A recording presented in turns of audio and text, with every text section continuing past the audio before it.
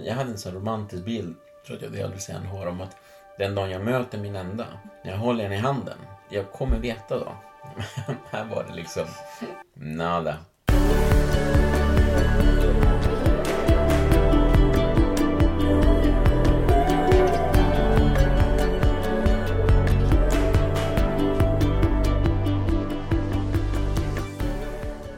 Tänk om det är så att kärlek inte är något man hittar, utan något man skapar.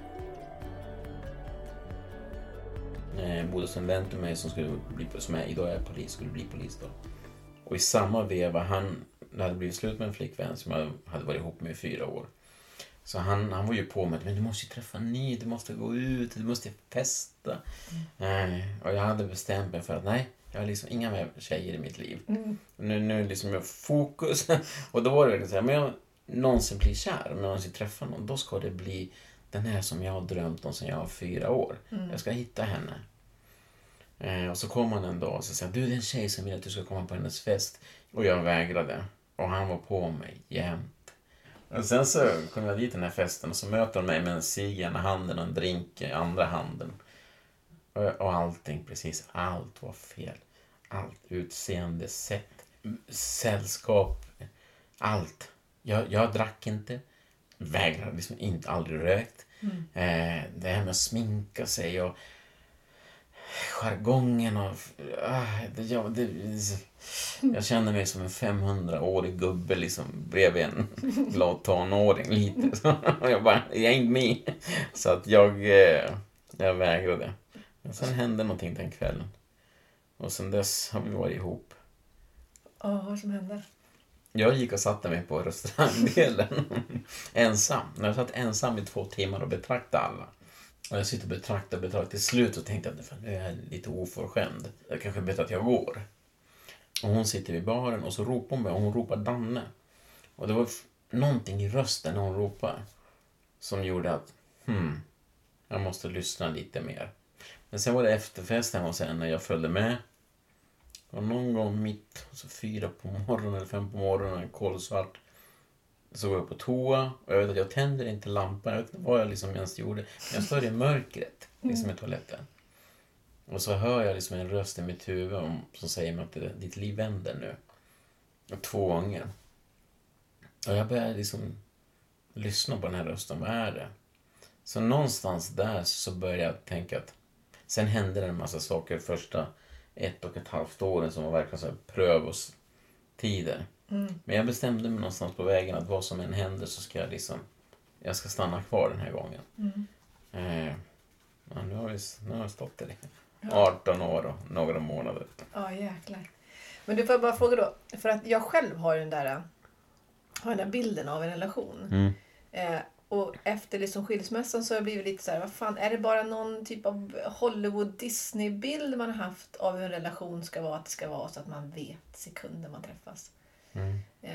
Har du liksom kunnat släppa det? Det är kärlek vid första ögonkastet. Ja, men typ så här, när jag tar den här handen, då vet jag. Nu blev det ju inte så. Nej.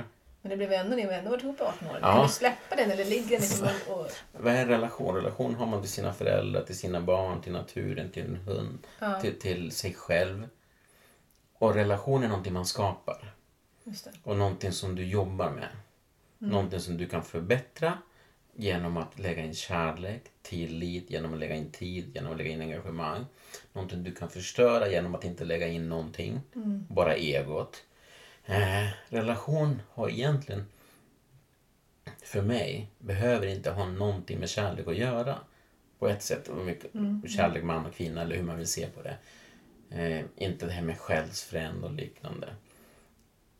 Det är det ena. Sen finns det någonting som är då bortom det. Som vi inte kan styra. Som vi inte kan bearbeta. Som vi inte ens kan planera. Som vi inte ens kan leta efter. Jaga.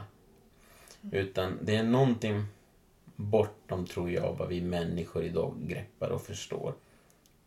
Och det handlar då mer om vad är det jag tror på. Och vad vill jag inte tro på? Vill jag tro på att det finns någon där för mig där det säger klick? Ja. om du möter den personen betyder det inte att relationen mellan er kommer vara bra. Nej, precis. Det kan vara ett magiskt ögonblick. And that's it. Och det är allt. Och du kommer minnas det för evigt. Det kanske är någonting som håller för evigt. Men allt handlar väldigt mycket om vem är du? Vad är ditt ego? Är det här någonting som du jagar för att du tror att du kommer bli lycklig och må bra? Eller inte? Och där har alla sina svar. Jag har mitt svar. Jag vet, jag har ju mina ögonblick i livet och saker och ting som jag har varit med om, som jag har sett, som jag tror på. Men det är ju min sanning. Som vad då till exempel? Sjukt nyfiken. Nej, men jag tror man måste läsa den där. Den enda. Ja, man måste det. Därför att det är... Är det en självbiografi? Det säger jag inte. I will not tell you, som de säger i Norge. Nej, äldsta sonen läste den och så sa han så här: han bara, pappa, den är riktigt bra. Och jag gillar inte kärleksböcker, för jag är en fantasy-kille. Jag vet. Så. Han bara, men den kommer aldrig sälja. Jag bara, nej. Han bara, det är ingen sex i den. Jag bara, no. Han var 11, han var 10 år då. Han är båda supersköna. Man kommer aldrig sälja, det är ingen sex. Sex säljer, har jag hört. Så kolla på den här 50 Shades of Grey. Alla pratar om den i skolan. Jag bara, va? Det går ju för fan i 4 till och med då. Men så säger han så här, han bara, som svar på din fråga. Men visst är det du som är Nathaniel, pappa? Ja, det säger man aldrig som författare.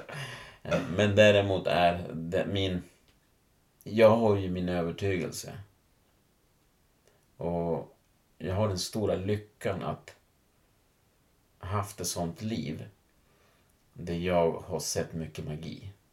Jag har den stora lyckan. Och i det så är det så här att människor måste själva bestämma sig vad de vill tro på. På individnivå. Och sen leva efter det. Om tron är den rätta, när man lever efter det, så kommer man med tiden att börja se saker. Men man kan inte sitta stilla. Det är som träning. Du kan inte läsa böcker om träning. Du kan inte bli proffs på kost och träning och aldrig någonsin gå ut och röra dig. Det gör inte din kropp. Så hellre mindre kunskap och mer rörelse när det gäller motion än massor med kunskap och ingen rörelse. Och vi lever i en värld där vi matar oss så in i helskotta med kunskap, men inte med handlingar som leder till erfarenhet, som leder till att vi förbättras och förändras. Och när det gäller just det här med själsförändring, med kärlek och allt, om vi bortser från relationer utan snarare det som många, det magiska ögonblicket, finns den enda. Min övertygelse är ja. Nästa fråga är, hur hittar man den? Och då är svaret, det gör man inte. Därför att det går inte att leta. Det går inte. Vad man däremot måste vara medveten om är att den du letar efter, den du har en bild av hur den ska vara, måste man vara själv. Det är för att universum funkar så att det söks till varandra lite. Och ju mer äkta du är, ju mer ren du är, ju mer du håller fast vid att jag vill vara den människan. Och om jag möter den kvinna jag vill leva med, hon ska vara så här. Då måste man fråga, hur är jag? Om jag vill leva med en kvinna som är givmild, hon kommer aldrig se mig om jag är girig. Om jag vill leva med en kvinna som är extrem djurvän, vegan och hon kommer aldrig se mig om jag är en jägare eller någon som dödar djur för skojs skull eller hobbyfiskar bara för att få döda någonting. Hon kommer aldrig se mig. Så någonstans måste vi då fundera, hur är jag? Vems själsfrände är jag? Och hur vill jag att den ska se mig? Ska den se mig för mina lögner jag har till mig själv? Att jag ska träna nästa månad. Och jag har lite ont i fötterna, jag kan inte träna idag. Ja, men jag har liksom... Och så ljuger till oss själva. Eller vill vi att den ska se så att den vi verkligen är våra handlingar. Vårt sätt att leva. Och jag tror att människor som går all in till att vara äkta, en dag står de framför den personen. Vad som händer efter det handlar om hur lite egoism man lägger in i det mötet. Och ju mindre egoism man lägger in i det mötet, desto mer kan man njuta av det resten av sitt liv. Utan att kanske ens leva kvar i den relationen. Det kanske var en minut, det kanske var en dag, 2 timmar. Så, punkt.